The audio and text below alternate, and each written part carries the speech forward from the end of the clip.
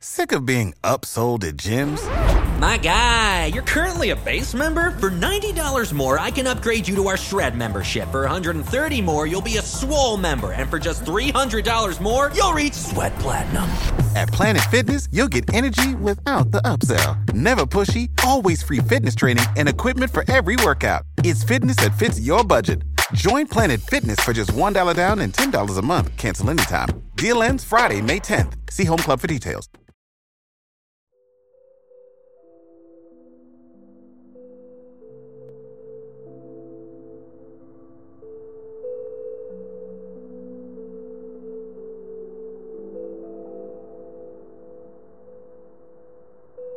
Hello, and welcome to Into the Night, a Five Nights at Freddy's podcast. I'm your host, Nick, and thank you for listening. On today's episode, we are going to be discussing the first two games in the Five Nights at Freddy's series. When dissecting a story as complex as the one present in Five Nights at Freddy's, you have got to start at the foundation before getting into the more broader subjects. In its adolescent stages, where the series was still being constructed by one man, the game's story worked on a much smaller scale. The games were more prioritized in delivering on their dark atmosphere and tension-filled gameplay, rather than an overarching narrative that would create a universe that would span across a plethora of books and games. However, this is also the FNAF that most are probably familiar with. The rundown pizzeria. The night guard being hunted down by animatronics for not even minimum wage. And the spirits of children haunting this world eternally, searching for their killer. An elusive, smiling man in the shadows. Before we can get into the characters and broader plot of Five Nights at Freddy's, we first need to understand its world and setting, the backdrop of where it all takes place, which is what we'll be covering today, starting with the original Five Nights at Freddy's. This is Episode 2, The Missing Children's Incident, Part 1.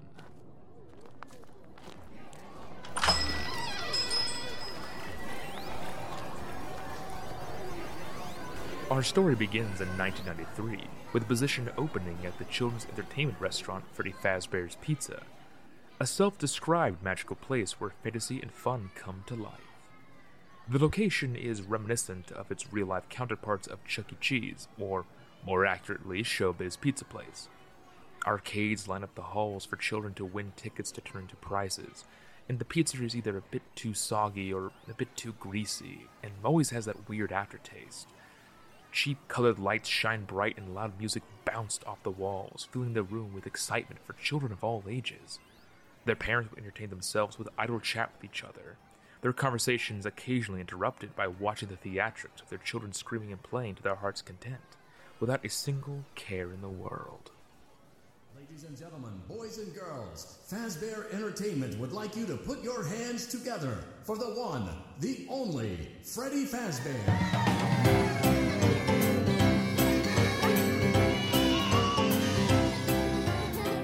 The main attraction of Freddy Fazbear's Pizza was, of course, the Freddy Fazbear Animatronic Band. The singing mascot ensemble was led by the figure of the restaurant chain himself, Freddy Fazbear, accompanied by his bandmates, Bonnie the Bunny, Chica the Chicken, as well as a fox pirate known as Foxy, who entertains children on his own private stage called Pirate's Cove.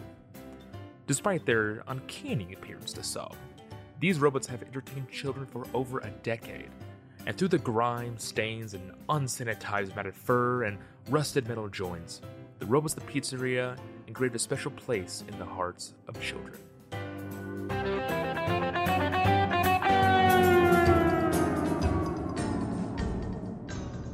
But nothing could quite last forever. While the restaurant used to be a massive chain hosting numerous locations, it has now become a brand in slow decay. Rare to see one not boarded up and abandoned, rare to see one in operation, and rare still to see a parent daring to take their children there. After a few years of trying to write out the bad press and criminal allegations that surround the company, they have been reduced to only one active location. The business has slowed down so badly that management has been looking for someone to buy them out for months, but nobody credible or even uncredible wants to associate themselves with Fazbear Entertainment, a reputation made even worse by the poor condition of the robotic entertainers who have become well acquainted with the local health department in the area. The pizzeria has been given numerous citations concerning health, sanitation, plus staff and employee well-being, but the health department's main concern has always involved the stage performers themselves, most notably reports from parents who smelled foul odor and spotted a strange black fluid akin to the texture to blood leaking from the animatronics' eye sockets.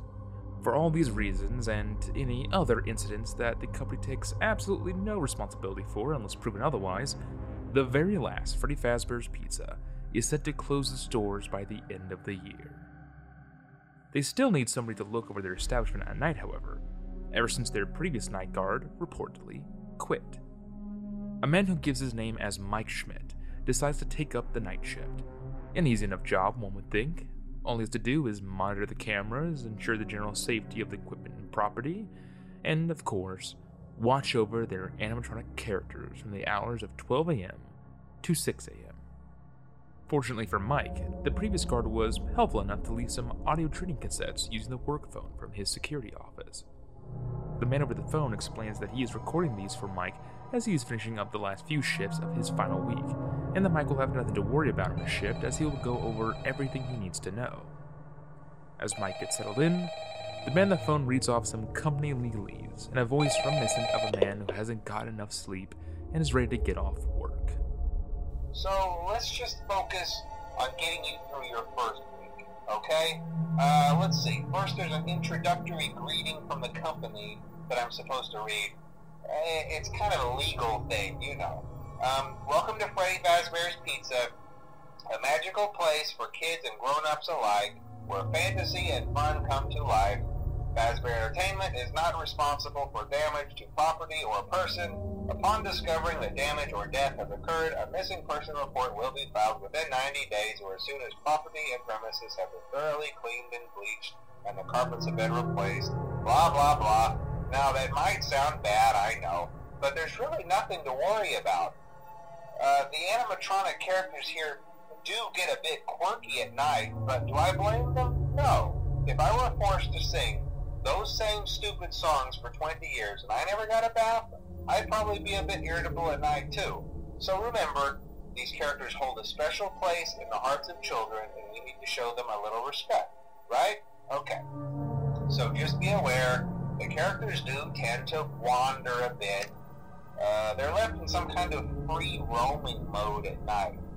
Something about their servos locking up if they get turned off for too long. They used to be allowed to walk around during the day too, but then there was the bite of 87. Yeah. It's amazing that the human body can live without the frontal lobe, you know? Now, concerning your safety, the only real risk to you as a night watchman here, if any, is the fact that these characters, if they happen to see you after hours, probably won't recognize you as a person. They'll most likely see you as a metal endoskeleton without its costume on. Now, since that's against the rules here at Freddy Fazbear's Pizza, they'll probably try to forcefully stuff you inside a Freddy Fazbear suit. Now, that wouldn't be so bad if the suits themselves weren't filled with cross beams, wires, and animatronic devices, especially around the facial area. So you can imagine how having your head forcefully pressed inside one of those could cause a bit of discomfort and death. The only parts of you that would likely see the light of day again would be your eyeballs and teeth when they pop out the front of the mask. Yeah, they don't tell you these things when you sign up. Evidently not. Now, we are never given a name for this man, so the community, and eventually the game's lore itself, simply dubbed him as Phone Guy, and Phone Guy's warning proves to be very, very valid. As Mike begins to dart through the cameras while the man on the phone continues his monologue, the once static characters on the show stage were no longer there. The isolated pizzeria began to emit abnormal sounds, echoing music, springs coiling, and metallic feet moving in the shadows of it. Only every once in a while would Mike spot the metal anthropomorphic cartoons stalking about, barely visible through the erratic static of the old camera panels, and they were always looking directly at Michael through the camera feed on the screen. The way they moved around was uncanny, with almost supernatural awareness of when a camera feed would be lost, and only then would they seemingly shift to a new room. The only time Mike would see the metal creatures, they stood like statues. Even more preternatural is whenever the animatronics got close enough, Mike could hear the faint imitation of human breath and groans leaking out of the suits. While it caused tingles at the back of his neck, it was also a helpful warning, seeing as his cameras had blind spots right outside his security office. Whenever they got too close, Mike would activate the security doors to lock them outside. But unfortunately, keeping the doors locked for too long slowly began draining the building's limited power supply. Apparently, in an expert mixture of safety precaution and cutting corners, Fazbear Entertainment limited the amount of electricity the building could use during the night. Yes, business has been going that badly for them. The moment the building's power limit is reached, the facility goes dark, and the security doors will open for the safety of all those who could potentially be trapped inside. Michael must then plan his moves accordingly if he wishes to make it to the birth of dawn, keeping his eyes out for where they are located across the building while simultaneously managing how much time of his limited power he spends on his defenses before he becomes a sitting duck. Because until he can make it to 6 a.m., for some unknown reason, the animatronics cease all hostility and return to their stages at 6 a.m., ignoring Michael, allowing him to leave, even if the building's power runs out.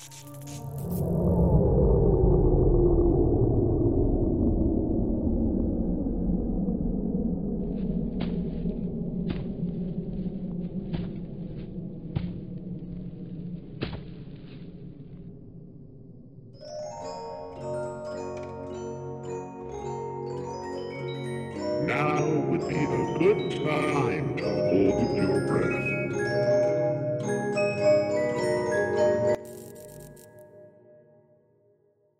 When you wake up, just remember, friends are forever.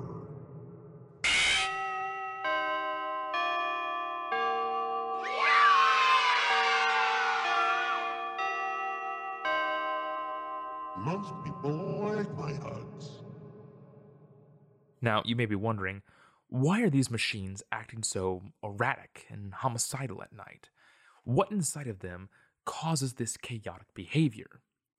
Well, after surviving 4 days on the job, Mike discovers that Phone Guy has been helpful enough to have taken a look at what could be going wrong with them, and was able to inform him of what he found on his final day on the job. Oh, hey, wow, day 4. I knew you could do it. Hey, listen, I may not be around to send you a message tomorrow. It's been a bad night here for me. I'm kind of glad that I recorded my messages for you when I did. Hey, do me a favor. Maybe sometime you could check inside those suits in the back room. I'm going to try to hold out until someone checks. Maybe it won't be so bad. I always wondered what was in all those empty heads back there. You know. Oh no.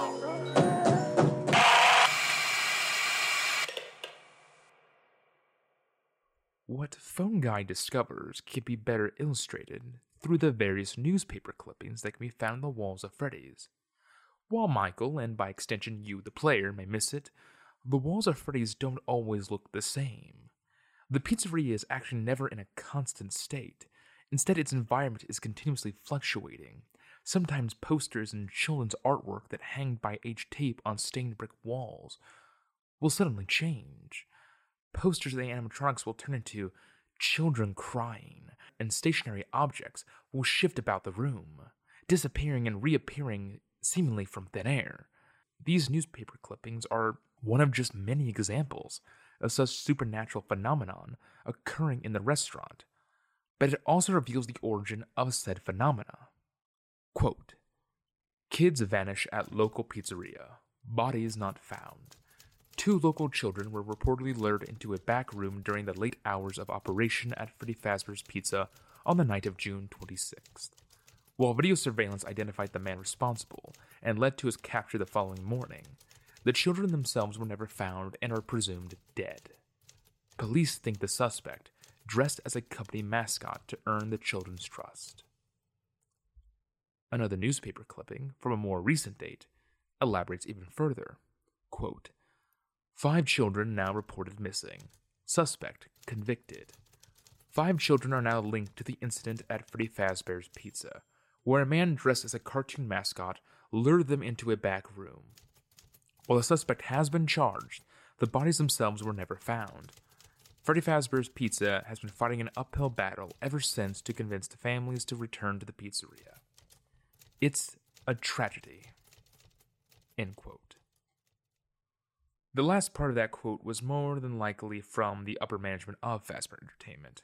The same management that decided on downsizing the restaurant chain and eventually completely abandoning it by the end of the year, all stemming from the lack of parental trust in the business, with concerns about the safety of children, not to mention the unsavory health risk, including that foul odor and blood-like liquid leaking from the animatronic characters.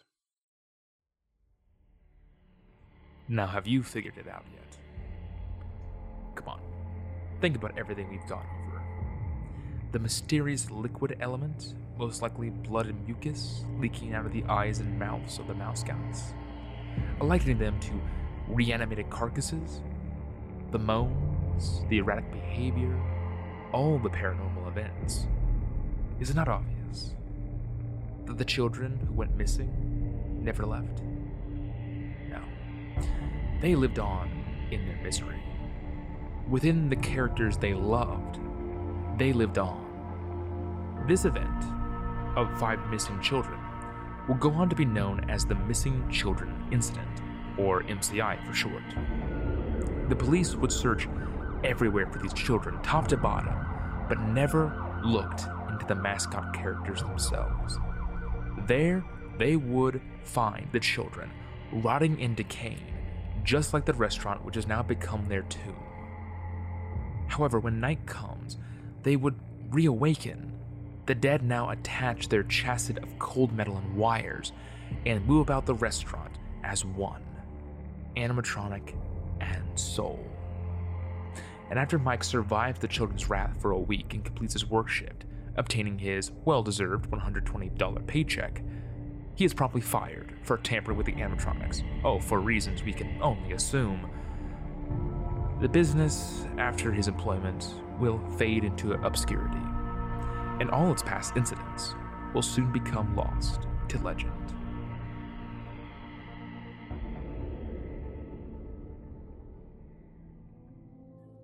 Before we move on to Five Nights at Freddy's 2, you might have noticed that I said 5 kids went missing, but only mentioned 4 animatronic characters: Freddy, Bonnie, Chica, and Foxy. Well, if all the kids possess the suits of the characters, what happened to the 5th child? Well, there just so happens to be one other character that haunts the pizzeria. Seldom if you see him, though.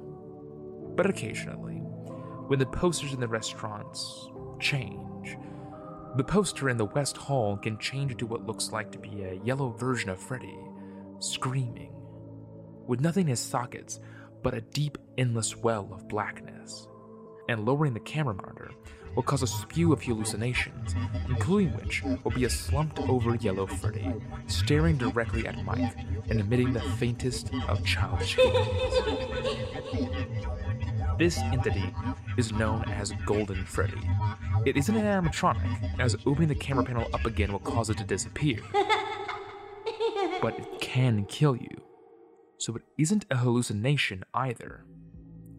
This is the presumed location and identity of our 5th missing child spirit. For reasons unknown, this child seems to be a spectral ghost, a manifestation taking the form of this Golden Freddy, with the barest hint of life coming from white specks of light from his dark sockets. But even to this day, the reasons behind this spirit taking the form of an apparition and the limit to their capabilities are currently unknown.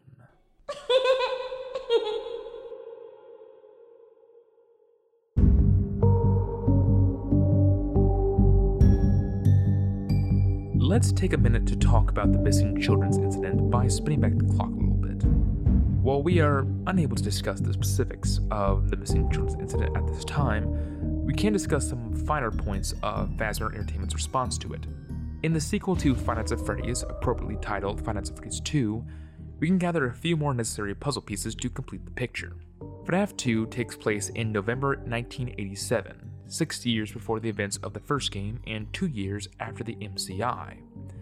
Fazbear Entertainment has been busy coming up with a solution for their PR nightmare. Children disappearing on their premises really does do a damper on public safety and trust. And they are willing to pay a small fortune in order to bring their company back from the brink. A bigger location, with bigger attractions, more arcade machines, more party rooms, and animatronic entertainers constructed with top-of-the-line, cutting-edge technology. This new location, which has canonically been called the New Freddy Fazbear's Pizzeria, holds the brand new toy animatronics, revamped versions of Freddy, Bonnie, Chica, and Foxy, as well as new mascots, a tall, lanky, gift-giving puppet known as the Marionette, and a stout humanoid robot known as Balloon Boy. Hello? Each one of these brand new mechanical attractions is much cleaner and sleek compared to the original counterparts, which use leather padding to make their outer shells, as well as a more simplistic computer system that could only follow rudimentary instructions and inputs.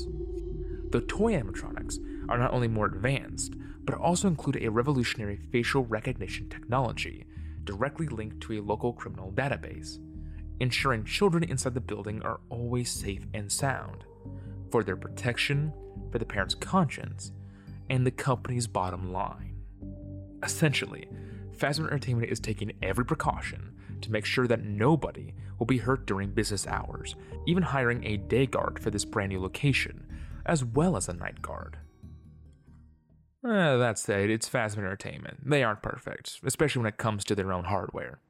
You see, the company did need to cut corners in some places to turn a profit, and that just so happened to be in spare parts. The original Fazbear game, the ones from the NCI incident, they are here, located in the back of parts and service, ready to be pulled apart at a moment's notice to repair their replacements. That's not to say complacency and shortcutting isn't a philosophy owned solely by Fazbear Corp. The employees of this new location have also started to become lazy when it comes to safety concerns, especially when it comes to their younger customers. You see, similar to the setup of the original pizzeria, the Foxy animatronic is separate from the main band, making up a solo act on a separate location. In this case, Fazbear Entertainment has made a toddler play zone known as Kids Cove for the toy Foxy animatronic.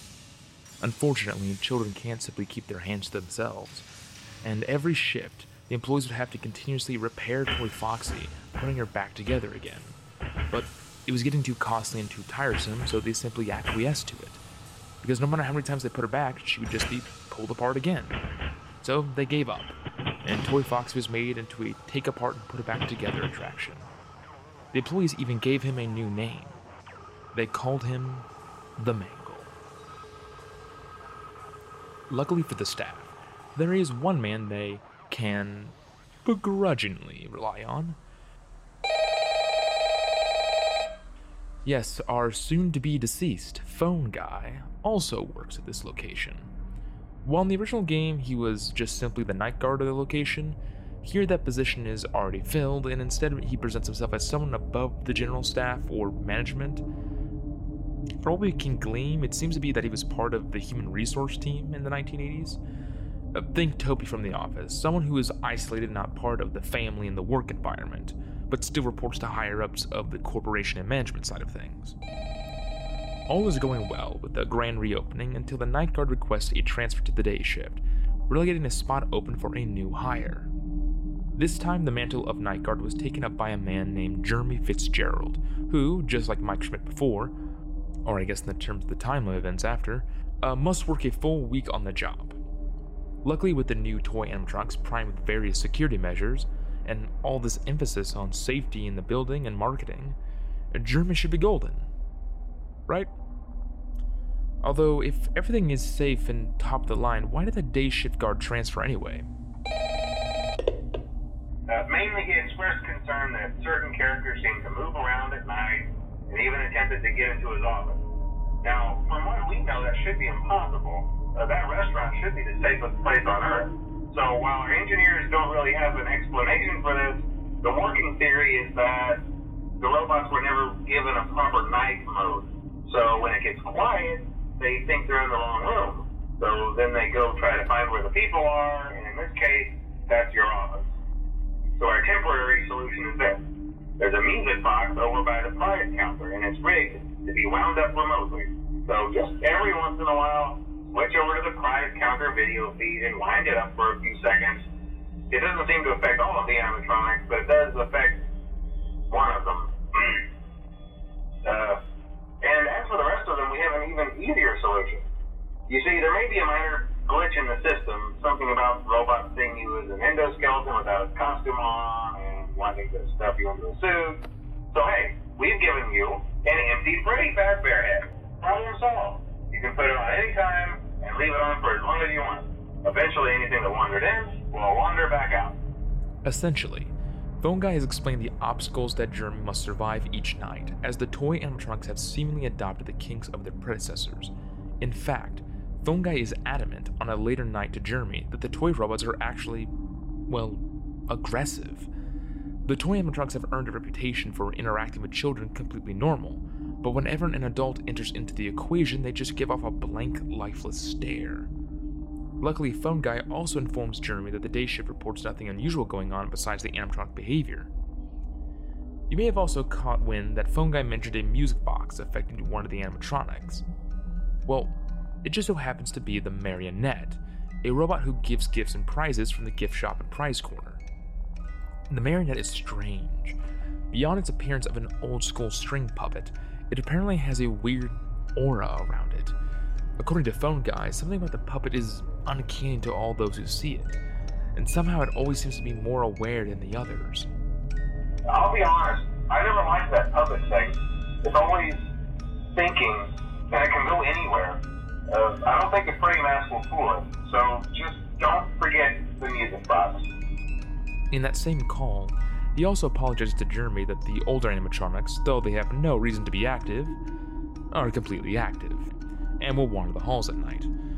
Their new appearances were disturbing, to say the least. Robotic carcasses gouged from top to bottom, their metal skeletons and workings clearly visible underneath the torn leather, and their entire being slowly withering away. One would be a fool to not mistake them for metal zombies walking about. Perhaps we know why that old night guard left the day shift, huh? Despite Phone Guy's pleas that everything is under control, he still can't help but slip to Jeremy that things have been going from grand to worse. Apparently, rumors have begun to be spread about the restaurant, and some form of police investigation has been going on around the pizzeria. Phone Guy doesn't go into details, but when things begin getting noticeably bad by the end of Jeremy's week, he informs Jeremy that the investigation was more than just police speculation. In fact, on his 5th night, the whole building goes on lockdown. With the exception of Jeremy himself, nobody is supposed to be allowed in or out the building, especially regarding any previous employees. Once again, Phone Guy doesn't go into too much detail about the subject, but he does inform us that Jeremy will be transferred to day shift once everything has been sorted out, as the position has suddenly become vacant. Things are so bad, they're even trying to get in contact with the previous owners of the business. Not of Fazbear Entertainment, mind you, but the original pizzeria that Fazbear Entertainment bought out. A little place that started the entire brand, Fredbear's Family Diner. But Phone Guy doesn't think the company will find anyone. The business has been closed for years, so he'll update Jeremy come his 6th night on the job.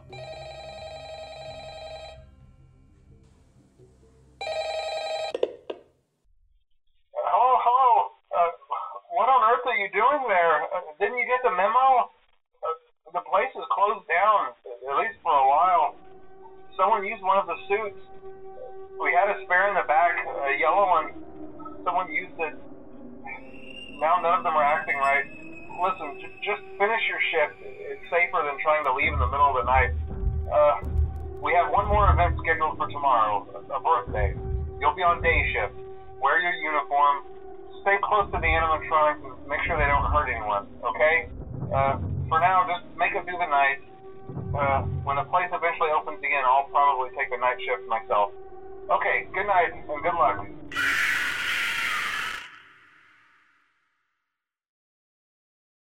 Once Jeremy's shift ends, a newspaper lets us know that the new Freddy Fazbear's Pizza will be closing its doors for good. Only after a few short weeks, the new toy animatronics are planned to be scrapped due to possible malfunctions. However, the original characters will be kept for potential reorganization of the company, even if that means operating on a much smaller scale, with a much smaller budget. And that is the story of Five Nights at Freddy's 2. Jeremy moves to the day shift and the night shift for the final night of the pizzeria before complete closure is carried out by a man named Fred Smith, who is also promptly fired afterwards for foul odor and animatronic tampering, similar to Mike. Strange, but also probably just a cheap way for Fazbear Entertainment to not have to pay some random new hire schmuck for a single day of work. Now, I sense that you wish for a bigger picture, as I did keep this brief. So, your questions may be, what exactly went wrong with the toy animatronics? What happened with the day shift guard? What was that investigation all about? Why is the puppet so aware that a music box must be used to calm it down? What was Jeremy's experience on the day shift? And what exactly is this original restaurant, even before the ones that hosted the original animatronics called Fredbear's Family Diner? Well, let me enlighten you on a few of these mysteries, because to fully understand them, you need all the puzzle pieces. I haven't mentioned it yet, but a mechanic present in Five Nights at Freddy's 2 is a meta form of storytelling called death minigames. When an animatronic kills Jeremy in the game, there's an odd chance that instead of being booted to the main menu to try the night again, the player will be greeted with a vibrant crimson static. After it abruptly clears, the player will find themselves in an old-school Atari-style minigame, with a creaking ambience reminiscent of a hum of a box television. These cutscenes have no dialogue and seldom have any written words, but each minigame is separated with a different phrase repeated on a loop from an otherworldly voice in the background, signaling off barely heard letters, spelling out a short sentence or command. Each minigame is different but has a few recurring events. It usually has the player take control of a Fazbear mascot character, completing some arbitrary tasks like taking cake to children as Freddy or moving to a show stage as Foxy. But over time, the minigame starts to unveil the true intentions and slowly becomes corrupted. For instance, the minigame where you take a cake to children as Freddy, as you play the titular character inside a small room. This small location is, in actuality, representative of Fredbear's Family Diner, hence why no other characters are seemingly present. There is one oddity, however. A child outside the building, looking through the window, sobbing uncontrollably. As the game continues, a purple car starts to drive by, and a man represented in nothing but the color purple, and a wide smile gets out of his car. The crying child acts surprised and begins to cry out even harder. The tear sprites envelop and overlap their character sprite on the screen. As the tears subside, the child appears to be dead, and all the life and color drain from their body. And the smiling purple man simply gets in his car and drives away. When all of a sudden,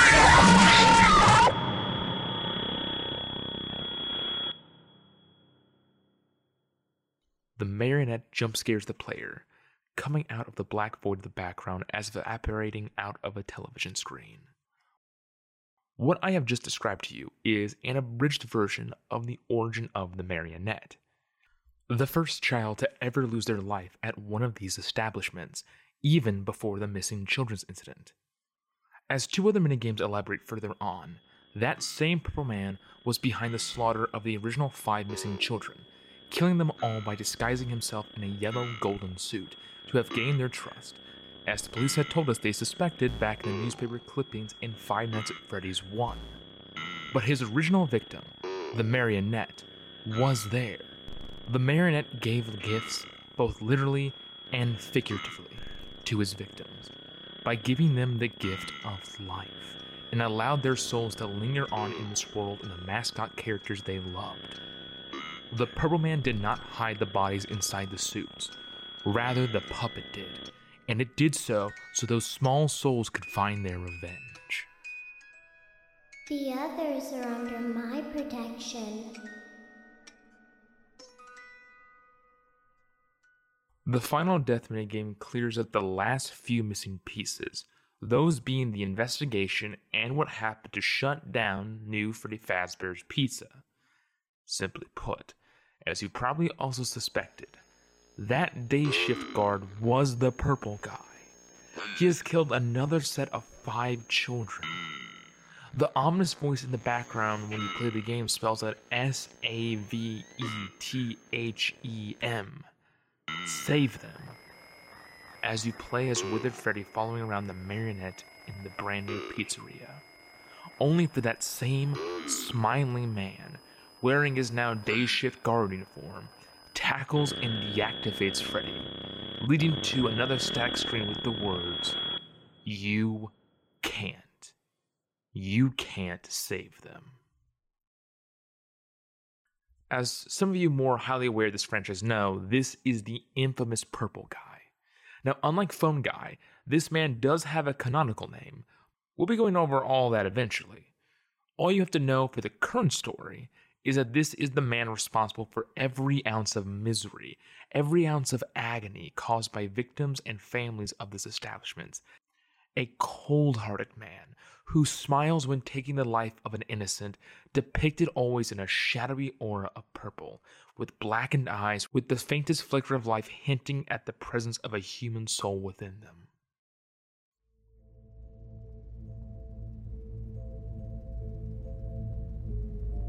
Before we wrap up for the night, I should probably close up one final plot point that I didn't talk about yet.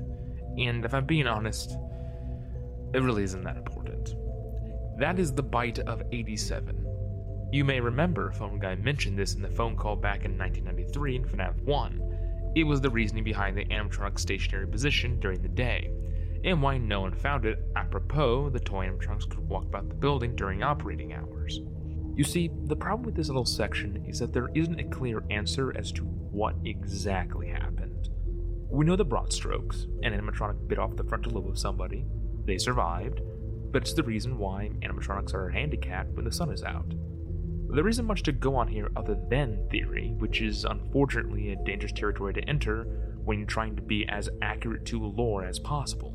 But the common conclusion that most agree upon is that Jeremy Fitzgerald, who was ordered to stay close to the animatronics during his day shift on night 7, had his frontal lobe bitten off of him by the Mangle.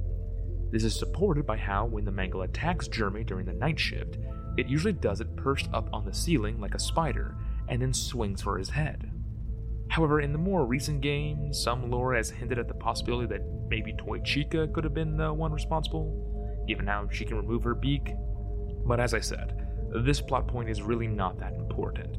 It doesn't come back to play at almost any other point in the Five Nights at Freddy's canon, and it really is just an old mystery that simply was never fully answered, and probably will never be. Its whole purpose is to justify why the robots can move around at night in the first game, but why they behave like what we would associate an animatronic would do in real life during the day. And with that, I believe today's episode is over. Thank you so much for listening. If you'd like to stay updated, please consider subscribing, following, or sharing this podcast. It truly helps us broaden our reach. Consider following us on our Twitter at Fazbear Podcast, or joining us on our Discord using the link in the description below. Next episode, we will be finishing the Missing Children's Incident arc of the franchise. We will be time jumping nearly 30 years after the events of the first game, where Fazbear Entertainment and its tragedies are no more than an urban myth, and ignorance will prove valuable to those with dark intentions. So please join us as we wrap up our first arc with Five Nights at Freddy's 3. Shout out to our Patreon members who help support the show and give ideas for our next episode and scripts. Once again, I've been your host Nick, and thank you for listening. Have a good night.